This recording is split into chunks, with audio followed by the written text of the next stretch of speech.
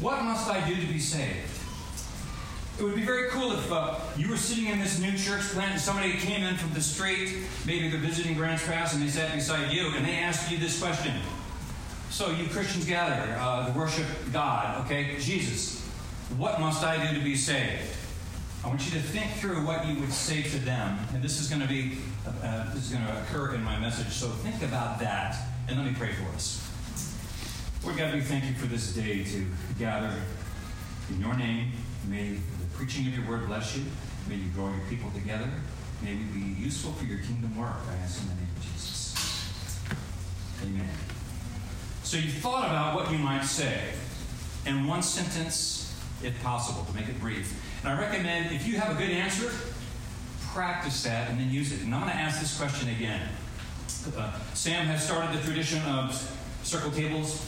I call it turn and talk, where you get a chance to process what the teacher is bringing to you. So you will be asked this question a little bit later. So if you have a great answer, you're going to be able to share that with someone. But we've been in the book of Acts, the Acts of the Apostles. Jesus, the resurrected Lord, ascended unto heaven, and he commissioned the witnesses of his resurrection and his ministry to go throughout Judea and Samaria and to the ends of the earth with this gospel message, this transformative gospel message. And so this is a map. I happen to love maps. You're going to see a lot of pictures. I'm the slide guy. And this is a map. And we can see the beginning point of Antioch. So this is like the, I think Sam has called it the flagship. This is where Christians were first called Christians. And this is going to be the sending point for the ministry out into Galatia, Lycia, Cilicia, and then eventually on over into Rome and Athens. This is the end of the first missionary journey. They've returned back to Antioch. And Paul most recently has been stoned, left for dead. It is very interesting to me. Let's see if I can even point. Okay, so he gets stoned in Lystra, goes to Derbe, and then goes back through the same city. I want you to just think about that. So when he was in Lystra, if you recall, they believed he was a god. They called him Hermes. He had the power to heal. This guy must be a messenger from the gods. And they wanted to make sacrifices to him. He said, no. So this same guy, carried out of the city, interesting how they would turn on him. You're a god one moment, you're a jerk the next moment, needs to be executed. So this guy is carried out of the city, revives, and then he goes back to the same city preaching. Imagine what the people of Lystra thought about this man. They once thought he was a god, now he's an outlaw and he needs to be executed. We killed him, he's alive again. There's something about these Christians. Their signs and wonders and their miraculous works authenticate this gospel message. What is it with these guys? So I want you to get the sense of the awe. They're so excited about how the Holy Spirit is moving through them as they move through this region carrying this new, the way of Jesus. So if you'll turn in your Bibles, let's go back slightly to Acts 14. And in 27, I'm preaching from the ESV. Much of the text is on the screen just so that I can go faster. But when you see a little Bible icon up there, that means you can turn your Bibles to that point. And then you can correct me if I make a mistake. You can say, well, there's the text and you said something wrong. That's fine. It says that they declared all that God had done with them and how he had opened a door of faith to the Gentiles. They are super stoked. They're talking. They're back at the flagship church, and they're talking about what God is doing to spread his message this way. And then we move on from that excitement into Acts 15. Now, Acts 15 was assigned to me, and when you're assigned a passage, you have to look through it and read through it, and, okay, what theme do I see most prominent? And so I see legalism here. So this is going to be a very encouraging, edifying message on legalism in the church. We read this, 15:1. But some men came down from Judea and were teaching the brothers, unless you are circumcised according to the custom of Moses, you cannot be saved. In your thinking, when I asked you to consider this, someone asked you, what must I do to be saved? Did circumcision even come up as a requirement? Not usually. We are all Gentiles. I assume that in the audience we're all probably ethnic Gentiles. We're not of the Jewish nation, of the Jewish race. And so circumcision, what's up with that? I mean, many of us may have been circumcised out of some kind of a custom or tradition, but this is not a ceremonial attachment to the nation of Israel for identification. So it doesn't naturally come up. So we have some men, I want you to just point out in the text, some men came down from Judea. Who are these men? Now they're coming down from the capital where the temple is of Judaism. They're coming down where Jesus was crucified. They're coming down the birthplace of the church. Do they have authority?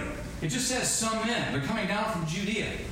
And they were teaching the brothers. Now the brothers refers to the Christians in Antioch. And they were teaching them. They're not just on the street calling out a different message. They seem to be sitting down, maybe going through the scriptures. And at this time, the scriptures would have been the Old Testament, primarily the Torah, could have been the prophets. And they're teaching them this requirement. And it started to upset people. So I want to define my terms.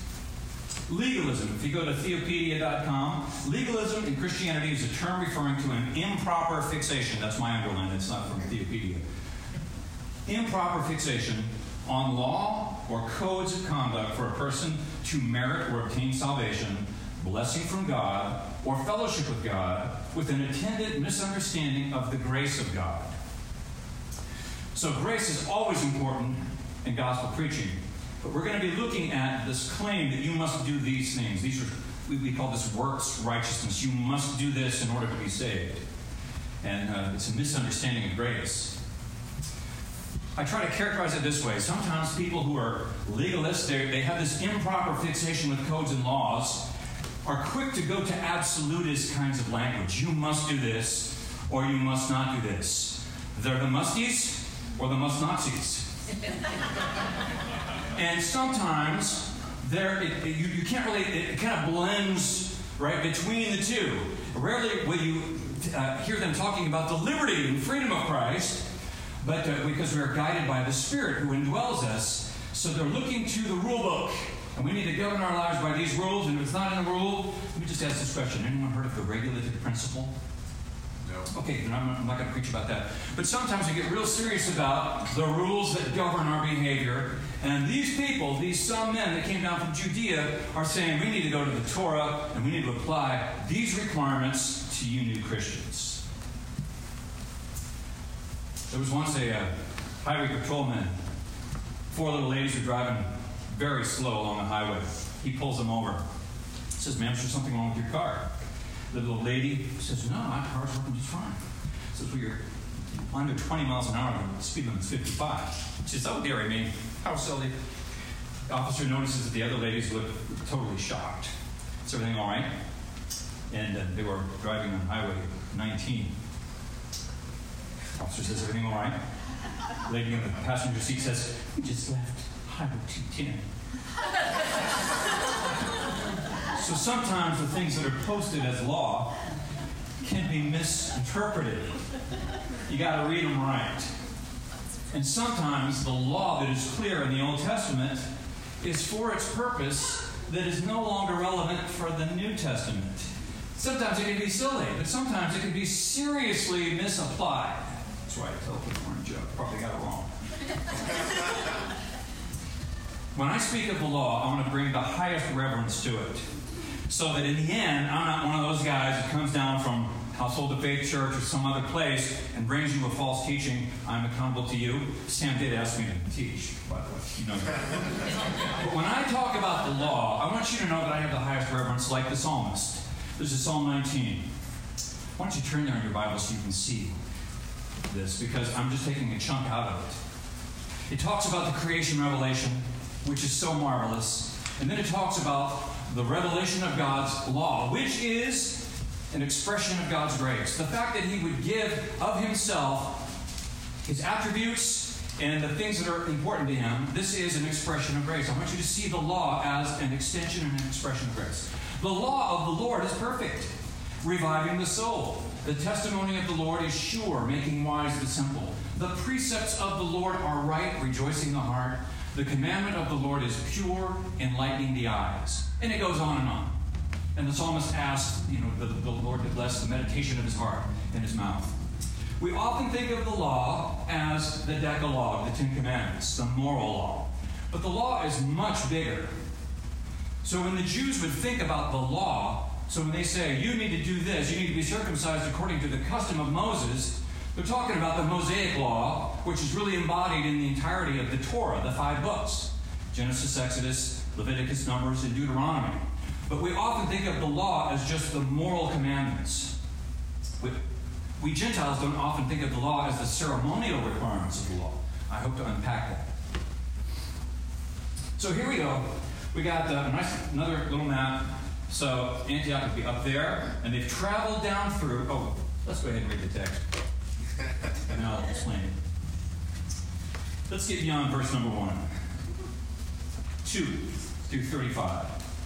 And Paul and Barnabas had no small dissension and debate with them. Paul and Barnabas and some of the others were appointed to go up to Jerusalem to the apostles and the elders about this question. So, being sent on their way by the church, they passed through both Phoenicia and Samaria, describing in detail the conversion of the Gentiles, and brought great joy to all the brothers. Just pause there. Do you notice that? Being sent on their way by the church. In other words, they were authorized. The church knows that these people are going out from that. That's very important. Verse number 4. When they came to Jerusalem, they were welcomed by the church and the apostles and the elders.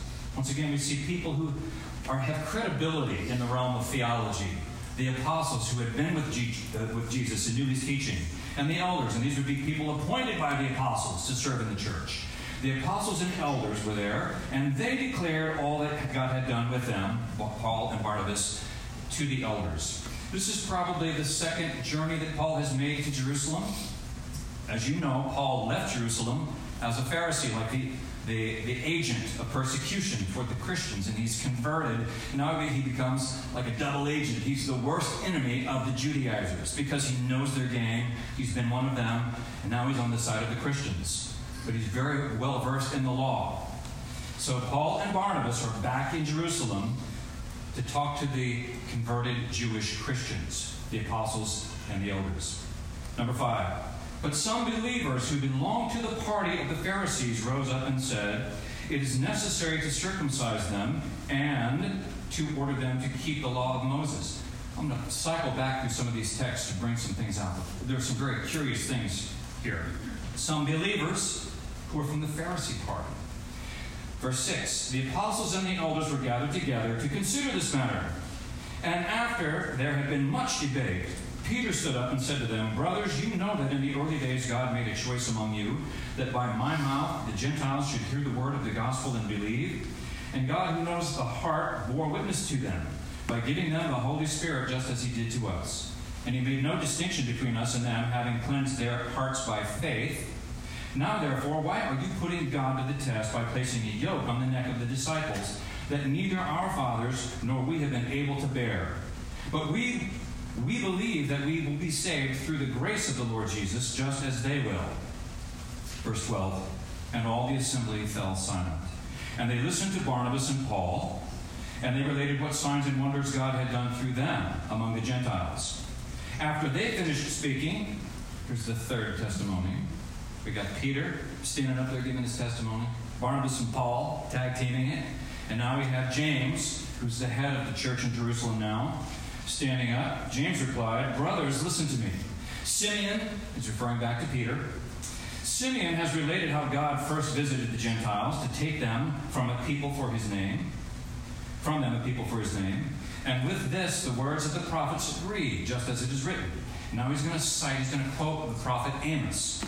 After this I will return, and I will rebuild the tent of David that has fallen. I will rebuild its ruins, and I will restore it, that the remnant of mankind may see the Lord, and all the Gentiles who are called by my name, says the Lord who makes these things known from of old. There are other Old Testament prophets and texts he could have cited, but he chose Amos. But here, the point is, he's talking about the Old Testament confirms that the Gentiles are going to be brought in. They're going to be people called by the Lord.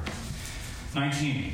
Therefore my judgment, James still speaking, is that we should not trouble those of the Gentiles who turn to God, but should write to them to abstain from the things polluted by idols, and from sexual immorality, and from what has been strangled, and from blood. For from ancient generations Moses has had in every city those who proclaim him, for he is read every Sabbath in the synagogues. It's a long passage I've been asked to preach it, so we're gonna make it at least through to 35. Can you hang in there? So we got the Jerusalem Council. We got this debate issue. The elders, everyone's gathered.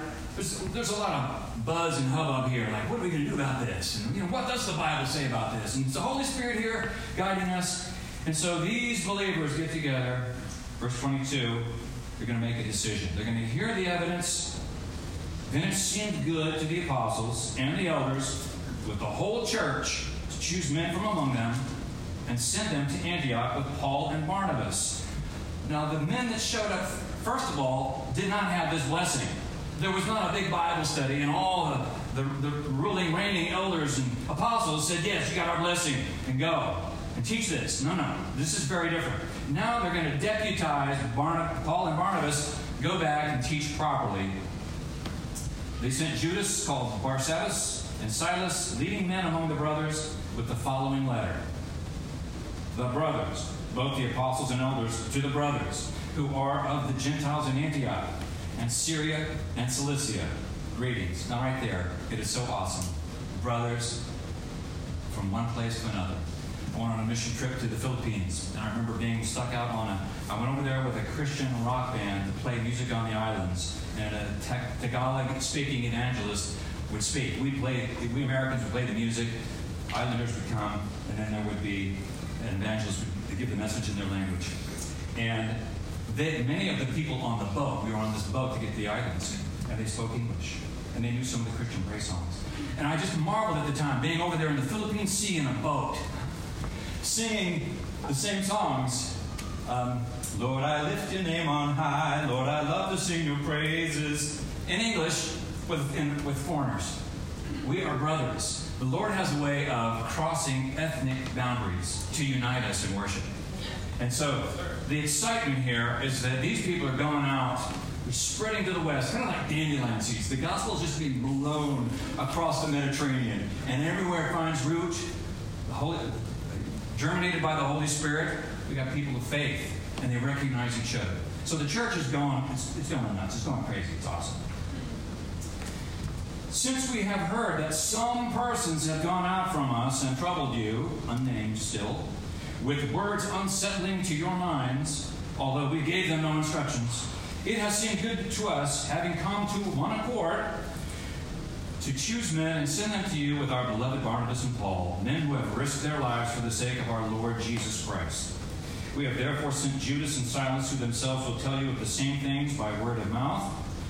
28, for it has seemed good to the Holy Spirit and to us. Very important. The church is fueled by the Spirit of God and the people of God.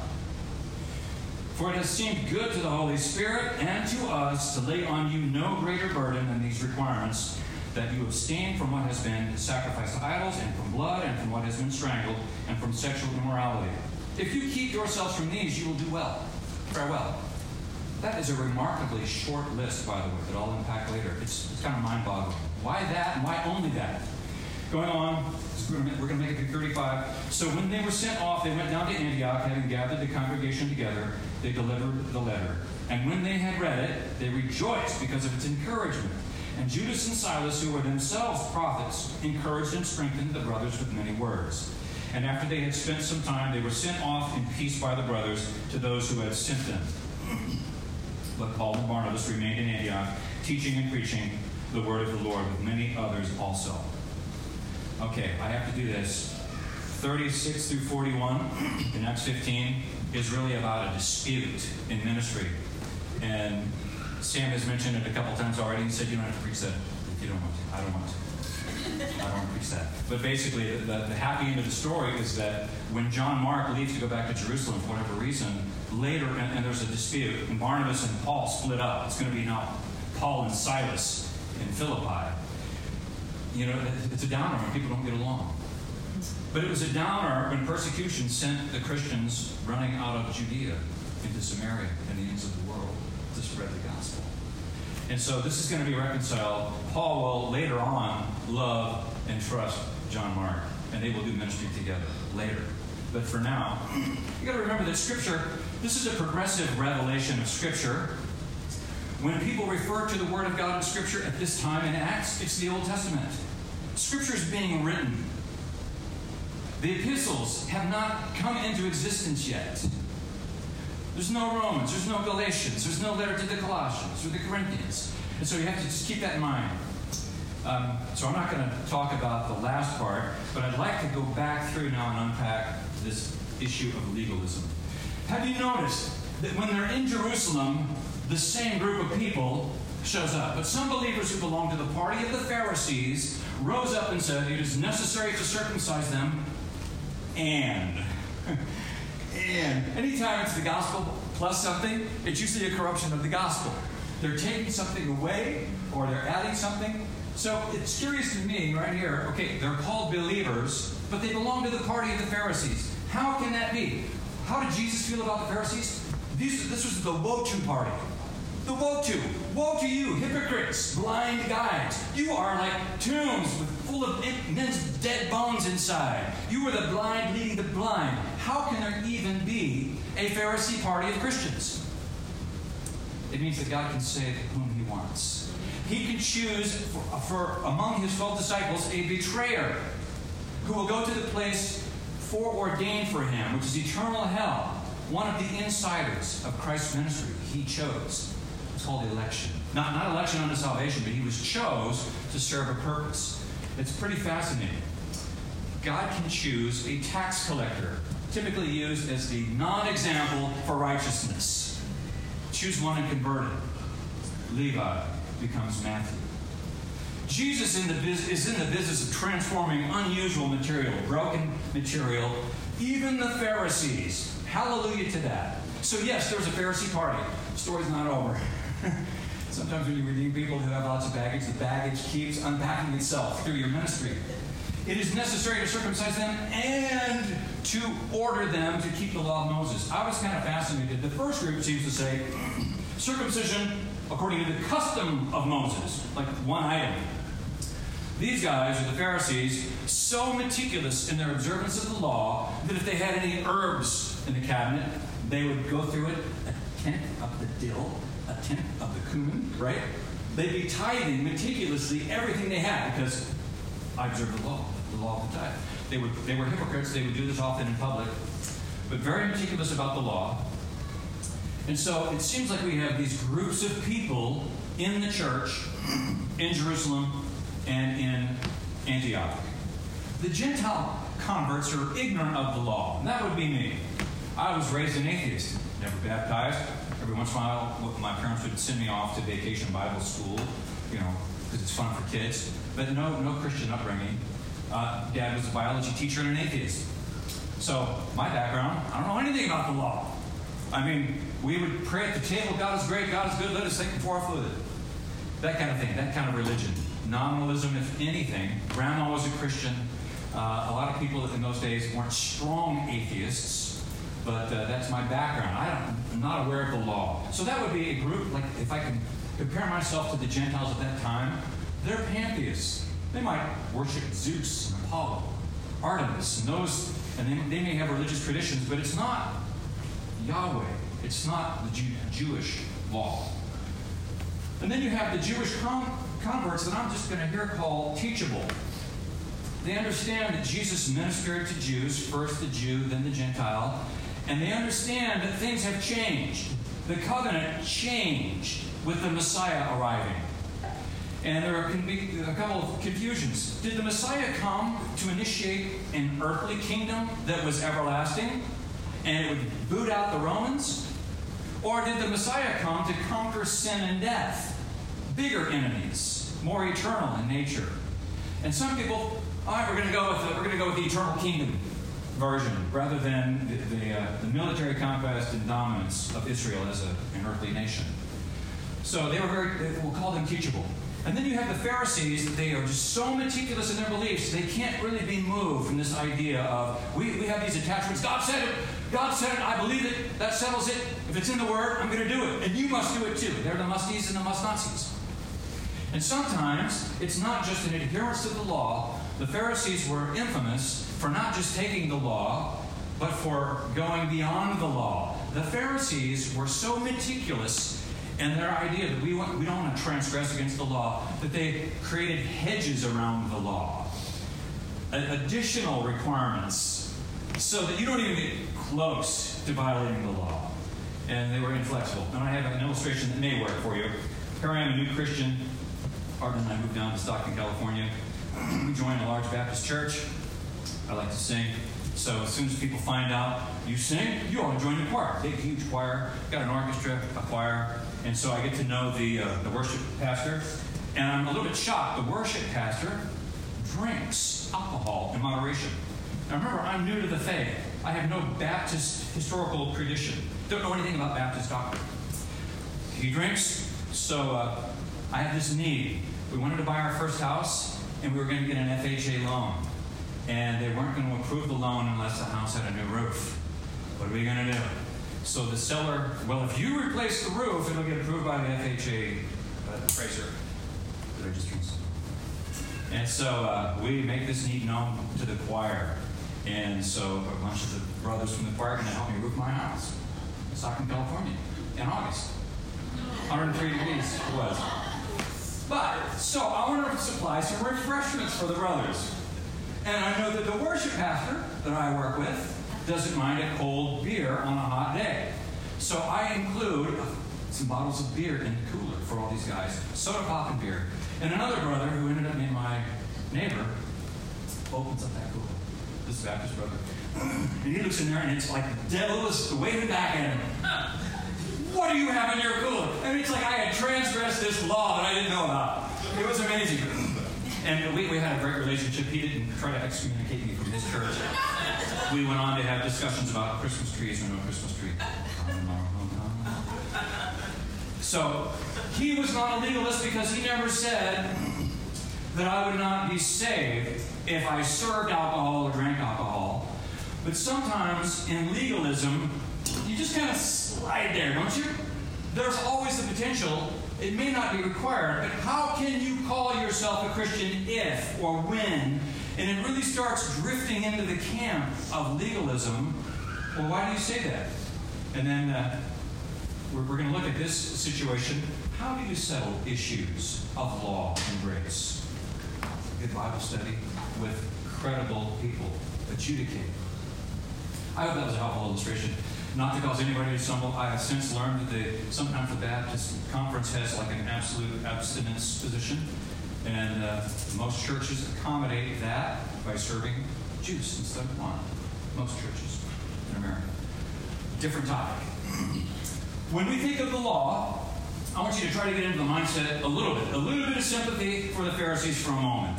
Because if we're going to ultimately conclude that they're not right, let's go where they're at and how they think.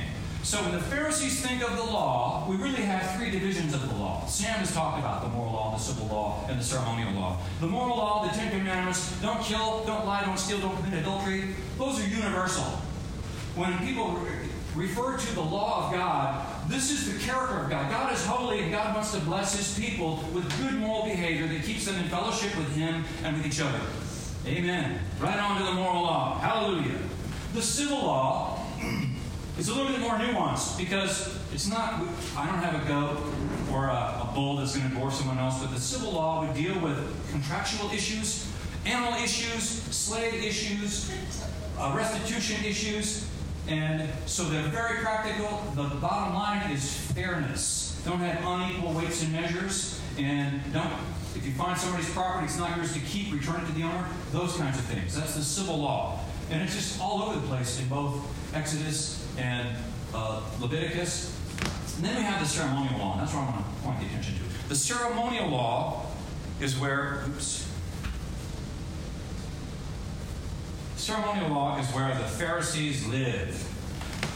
I want you to have respect for this. The God of the universe chose a person out of a pagan culture, Abraham. He gave him a promised son, Isaac. And then Isaac had a couple sons, and one of those was the chosen son to carry the name Israel. And then there are 12 tribes of Israel. And you notice that the priest has got 12 stones on his ephod, each representing one of those tribes. God is very meticulous about His old covenant. that he would say, he would make provision for people to come into his holiness. God is so holy that at first on the mountain, nobody can go near this mountain. You got to be clean, you got to stay away. Only Moses can come up. And I'm going to reveal the law to you, but I am holy. And he's teaching, try to imagine Houston, Texas. When we look at the data on the size of the Israelites that went out of Egypt, Houston, Texas. Can you imagine taking Houston, Texas? Everybody were going out for a worship service in the wilderness, bringing livestock with you. They're all out there, and God reveals himself on a mountain. Stay with me. And he reveals himself. It is awesome. Smoke and fire, and only the one man can come up. God himself writes on the tablets. Moses may chisel them, but God writes them. He writes on the tablets. That's pretty particular. These are requirements. God gives his law. All of these things come through the mouth of Moses from God, including the ceremonial details. Since I like to build furniture, and I have a little bit of an art background, it fascinates me. God gave the measurements of the furniture, the materials, and he put his spirit in the craftsman to make all this stuff. Very particular. So down at the bottom here, a couple notes to keep me on track. Things that were important to keep the ceremonial law. If you want to be right with this holy God, you've got to be part of his chosen people. You come from, he's the God of Abraham, Isaac, and Jacob. And you got to have a tribe. You're attached to a tribe, or you can be a proselyte and God-fearer. There are ways to come in, very specific ways. God has provided a way for sinful man to approach him. He's the holy of holies of holies. Holy, holy, holy is the Lord. And so this tabernacle system was instituted with some boundaries. And you've got the mercy seat in there. You've got a ceremonial washing basin. You've got the altar of sacrifice. And you've got all kinds of other furniture. The priest had to go through purification rites. He had to be from a son of Aaron, from the tribe of Levi. On and on it goes. He cannot be blemished. He's got to be unblemished. He's got to be washed. And then he goes in and makes atonement for the other people. This is how people access the holy God. Super ceremonial. They have to have their sacrifices. They have to bring offerings. They need to make required pilgrimages. They have to go to the festivals. There are parties for the Lord, but they are required. There are weekly Sabbaths. And if you violate the Sabbath, it was capital punishment. Probably heard the story of a man out gathering sticks for his fire on the Sabbath. What are we going to do with this guy? This guy has violated all the particular rules of Yahweh. And so the judges met at that time. He's got to be executed. It's capital punishment. We had a couple sons of Aaron go into the temple at the wrong time, and they tried to offer fire of incense. God killed them.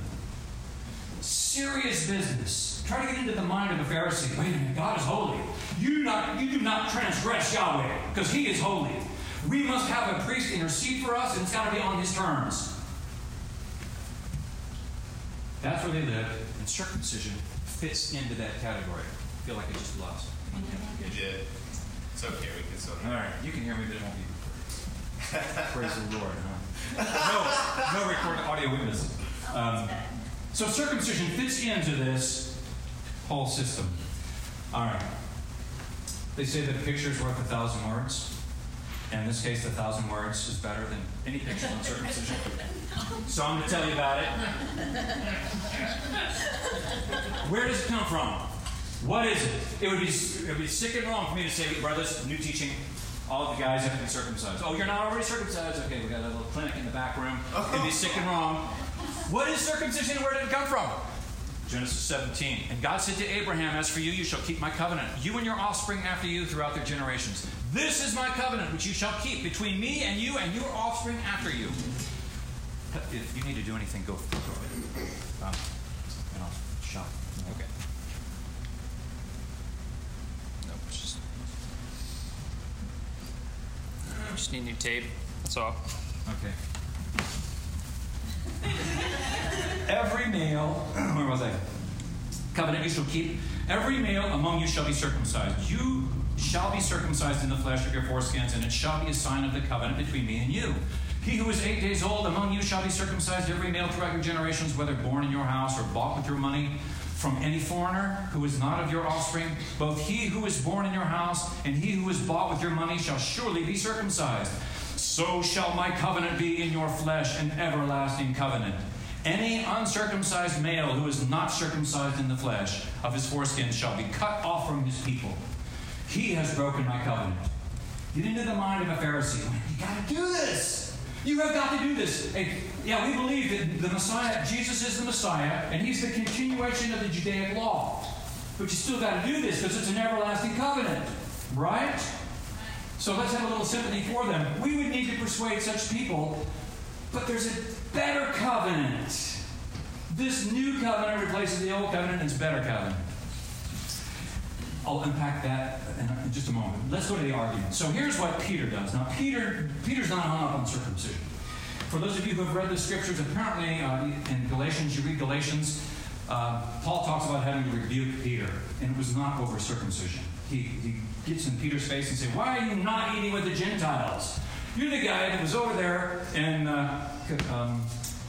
coastal town, not Copernicus, Caesarea, that coastal town where Cornelius is converted. There's nothing to do with circumcision there." So Peter, though, he's been rebuked, and I think that this episode is after that rebuke. So I think he's more sympathetic to the Gentiles now than he was earlier when he was siding with James in the circumcision party, and they had this view not about circumcision itself, but about eating with pagans. Okay? A little background information there. James is going to come up as well. Interesting. Peter and James both had to be rebuked by Paul.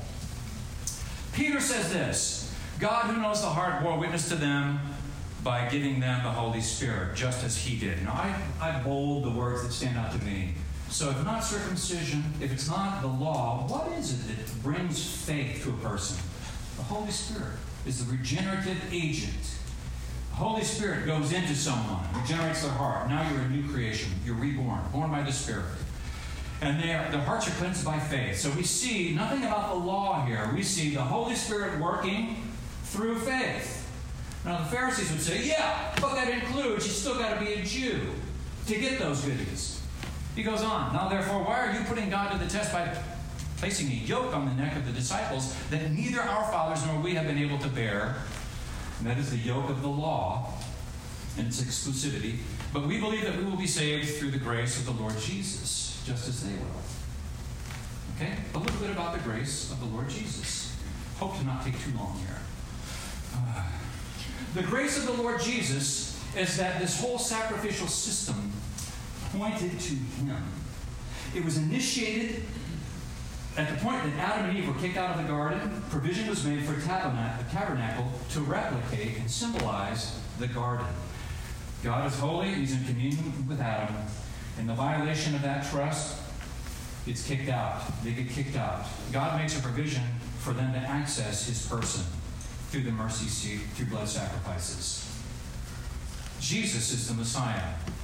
Jesus is the high priest. Jesus satisfies the sacrificial system. It is by the blood of Jesus we are saved, not by the blood of animals who represented Jesus' blood until Jesus came. The disciples and the apostles get this. The Pharisees don't get it yet. I have this little symbol, and I encourage you to write this down. There's something about, when we talk about the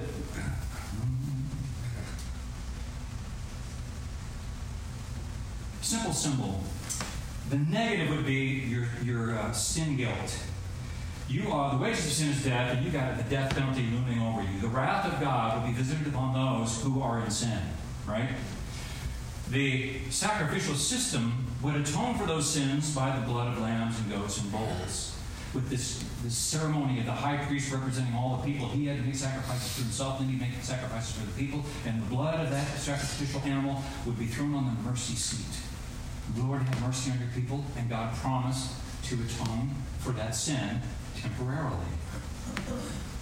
So, the Christian, the new covenant is not simply to go from here to a neutrality. My sins have been forgiven. And then I fall back into sin again, and I need to keep approaching that neutrality so I'm not guilty before God. The new covenant is so much better. It is not that we approach any kind of neutrality or sinlessness. We get the righteousness of Christ imputed to us. It's like if you have a rap sheet of all the sins you've committed, and it just piles up. Well, I once had a graphic of this. Huge. For me, it would be a huge pile of the things that I've said or thought or done. My goodness, if you want to convict me on those sins, I deserve eternal death. And then over here, you've got the righteous works of Christ. And the Father, as the judge, looks at the Son's righteousness, and they're imputed to my account. And they just drown it out. They smother it over. Because the Father looks to the imputed righteousness of His Son, who is sinless and a lawkeeper. Son of God, is God incarnate, circumcised on the 8th day, born to a woman under the law, satisfied every element of the law, did not come to negate or abolish the law. He came to fulfill the law. That's what He did. He's the perfect, sinless high priest, and He brings His righteousness into the equation so that His sacrifice, His shed blood, is once for all, applied to all the saints for all time. Hallelujah! So it's a new covenant. It's a better covenant. It's a covenant that allows Gentiles, any race, any gender, any past sins are covered by the righteousness of Christ. The apostles and the missionaries get this, the Pharisees don't get it. So let's go to Hebrews.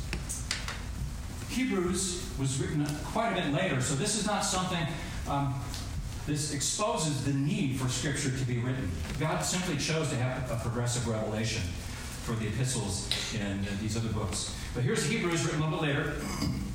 When Christ appeared as a high priest of the good things that have come, even though the greater and more perfect tent, not made with hands, that is not of this creation, He entered once for all into the holy places, not by means of the blood of goats and calves, but by means of His own blood, thus securing an eternal redemption. Therefore, He is the mediator of a new covenant.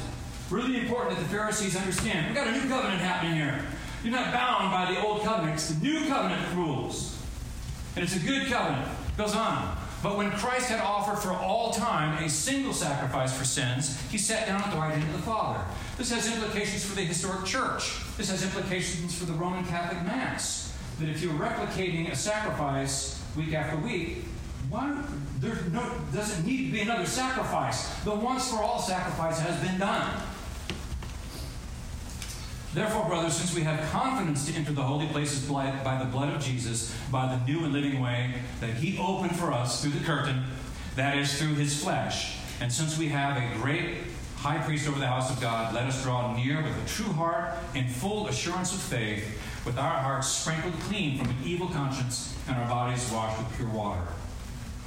Gentile believer, full assurance of faith.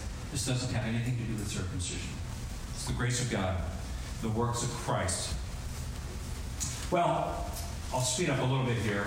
That was all to get you into the understanding of what Peter had, and what Peter had for the Gentiles, that these benefits of grace are applied to the Gentiles. Well, Paul and Barnabas show up, and the text simply says that they talked about the signs and wonders.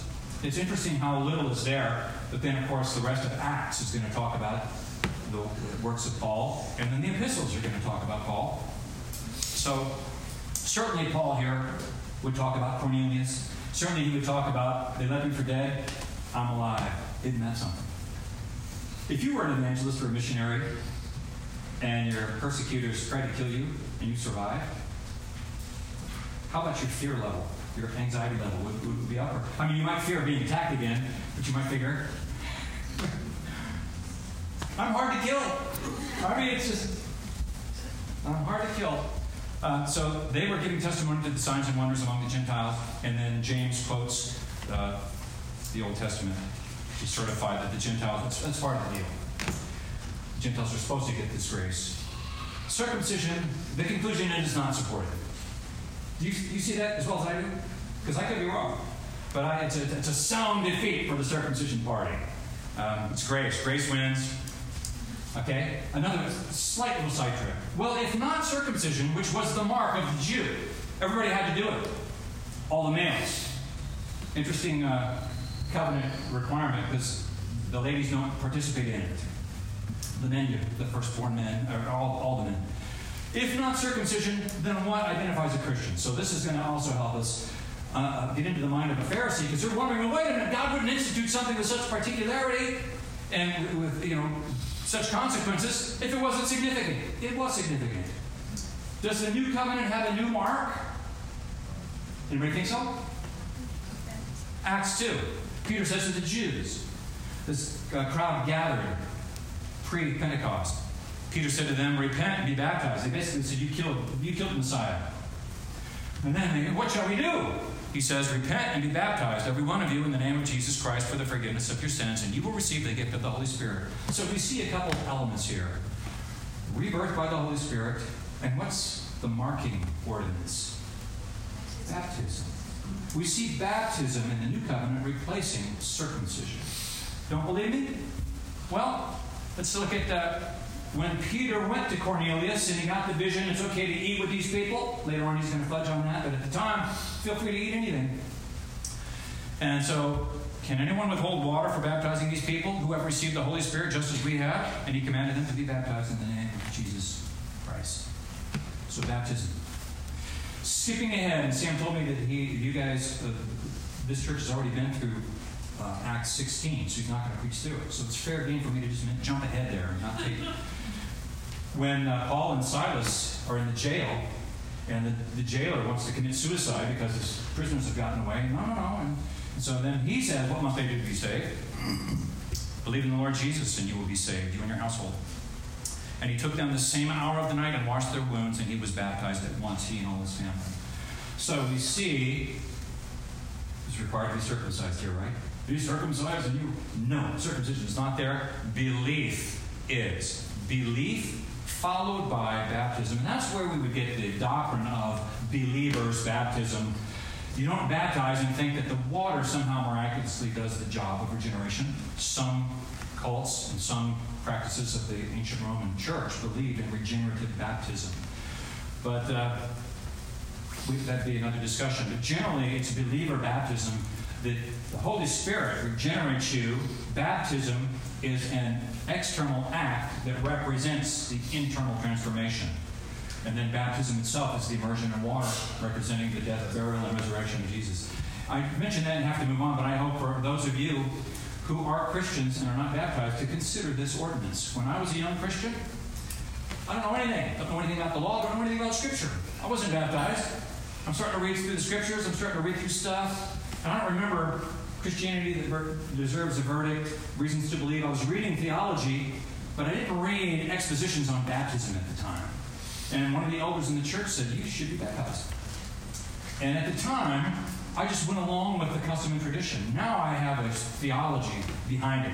And I highly recommend, if you're a member of the church, show it. Show it by your baptism. Okay, so that was kind of a side trip because baptism replaces circumcision. Spotting legalists. Back to our theme of legalism. How do you spot them? Although we gave them no instructions is one sign. They went out from them without being deputized, ordained, or even asked to go, right? They just, of their own intentions, they go out and start teaching something that the elders and apostles don't even agree with. So when people show up, it's fair game. So what seminary did you go to? Or what church ordained you? Or what Bible are you using? Right? It's fair game to ask. And in contrast, it seemed good to us, having come to one accord, to choose men to send out. And we send Paul and Barnabas. And these men have a track record of sacrificing for the sake of the gospel even. This is from Matthew, what Jesus said, beware of false prophets who come to you in sheep's clothing, but inwardly they are ravenous wolves. There will always be false prophets, false teachers. I could be one of them. And I encourage you to think, well, if you don't think I am, why not? And could I be? What are the protections that the church has against false teaching? Just because you teach something and make an error in it, and that usually happens to me. I usually make some kind of an error, say something wrong, tell a bad joke.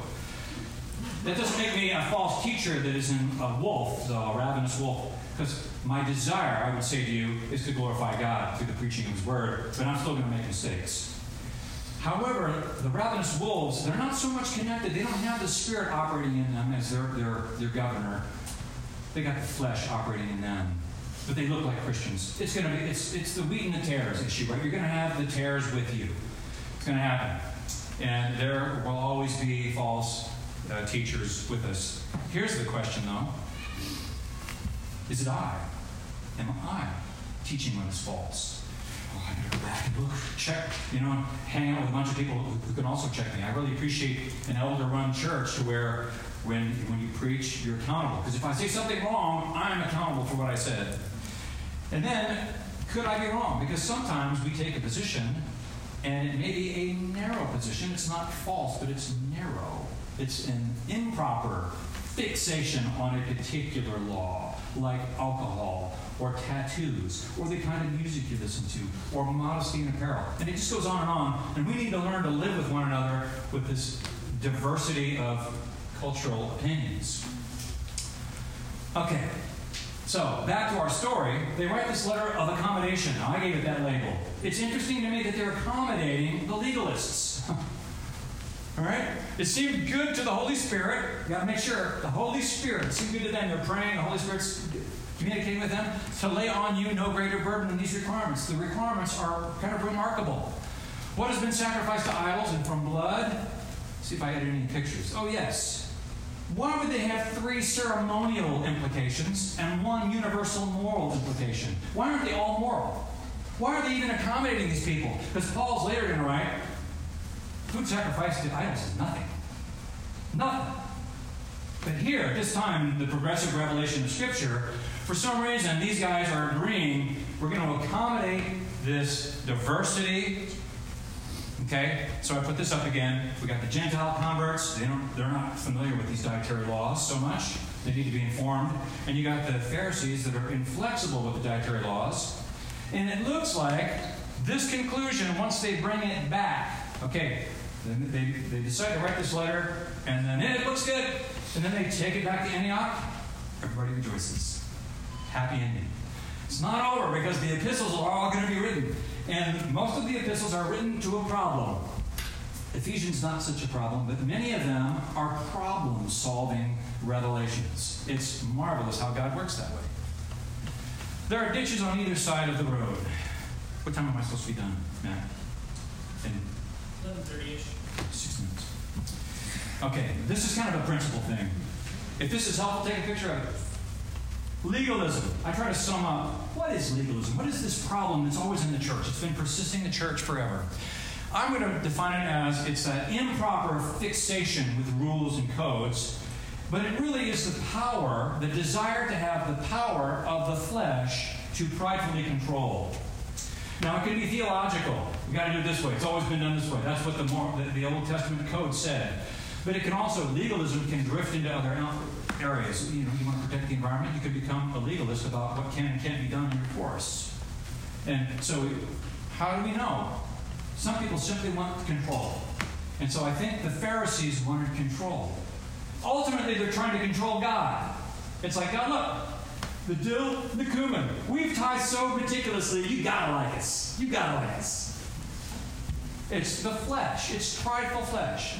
This is the perspective that is bound by the rules, and I put in parentheses, you take God's good rules, and then you subject them to a prideful motive, and they become the extra-biblical rules of man. Watch out for that. Which often is dogmatic and inflexible. Don't want to stir up too much, but here's an example. Talk to me later. Some people have come to churches that I've been in leadership over with the translation using John. You know there's only one authorized translation? And then they would cite a particular translation, the only English translation authorized by God. And they become very contentious. And, the fact that I'm using an ESV, which I think is an excellent translation, or the NASB, or all kinds of other good English translations, somehow they're applying an extra biblical standard of revelation to an English version by an English king in the 1400s. And it's just, how do you steer them out of that? So sometimes it becomes dogmatic, inflexible, and it misunderstands the grace of God to translate into different languages. Because that's an expression of grace as well, to communicate with the Gentile nations. The Jews in Scripture represent those who are attached to this law and this tradition. The other ditch, and I contend there's a little bit of legalism in everybody, it's certainly true of me, and a little bit of license. we're prone to this. License is the power of the flesh for impulsive desire. I want it. It must be good. If I want it, it's got to be good. And let me find a way to justify it being good. And this is where we are unbound by law. Licentiousness is we have the license, we have the freedom to not be bound by laws. I do what I want, with whom I want. It is permissive of sin, and it is a misunderstanding of grace. When Paul says, where sin abounds, grace abounds all the more. Should I sin more? Never. And so we have these two ditches we can drift into. We can say, I can do anything I want. I might contest the Baptist position, say I can drink. But then I can get drunk too. So, we have this spectrum, and what's in the middle? I offer this. Lord, loving liberty.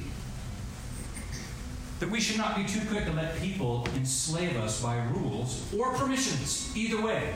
That when we love the Lord, what would you have me do? How would you have me live? The power of the Spirit to sanctify the flesh, to glorify God, and enjoy Him forever. For those people who have any kind of Presbyterian background, or it's a Westminster Confession, I think it rocks, frankly. That our purpose is to glorify God and enjoy Him forever. That's awesome. So there are ditches on either side, and we're going to deal with this throughout the church age until Christ returns. We're going to deal with legalists, and we're going to deal with people that decide, no, this is fine for us, and there'll be two permissives of sin. I want to share this with you. The progressive, problem-solving revelation of New Testament Scripture.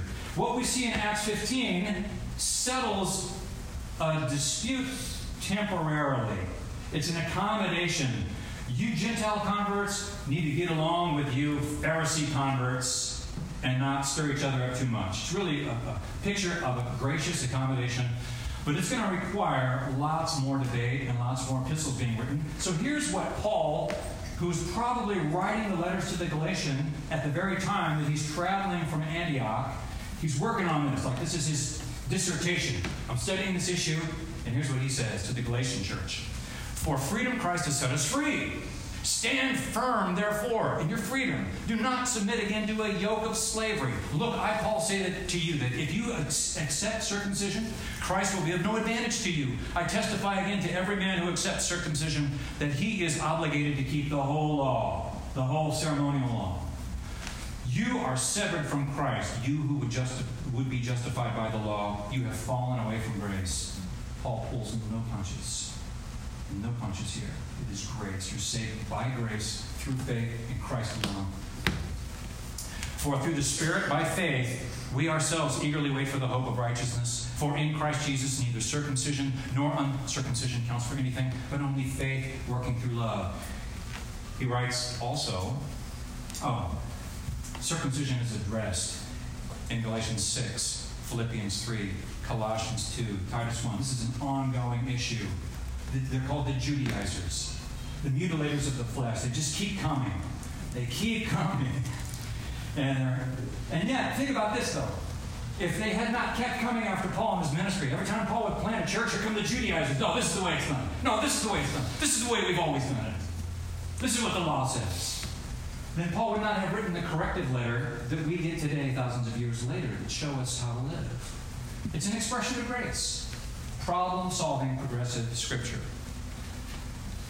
He also responds to the universal, so don't eat strangled, blood, sacrifice to idols, animals, and then avoid sexual immorality.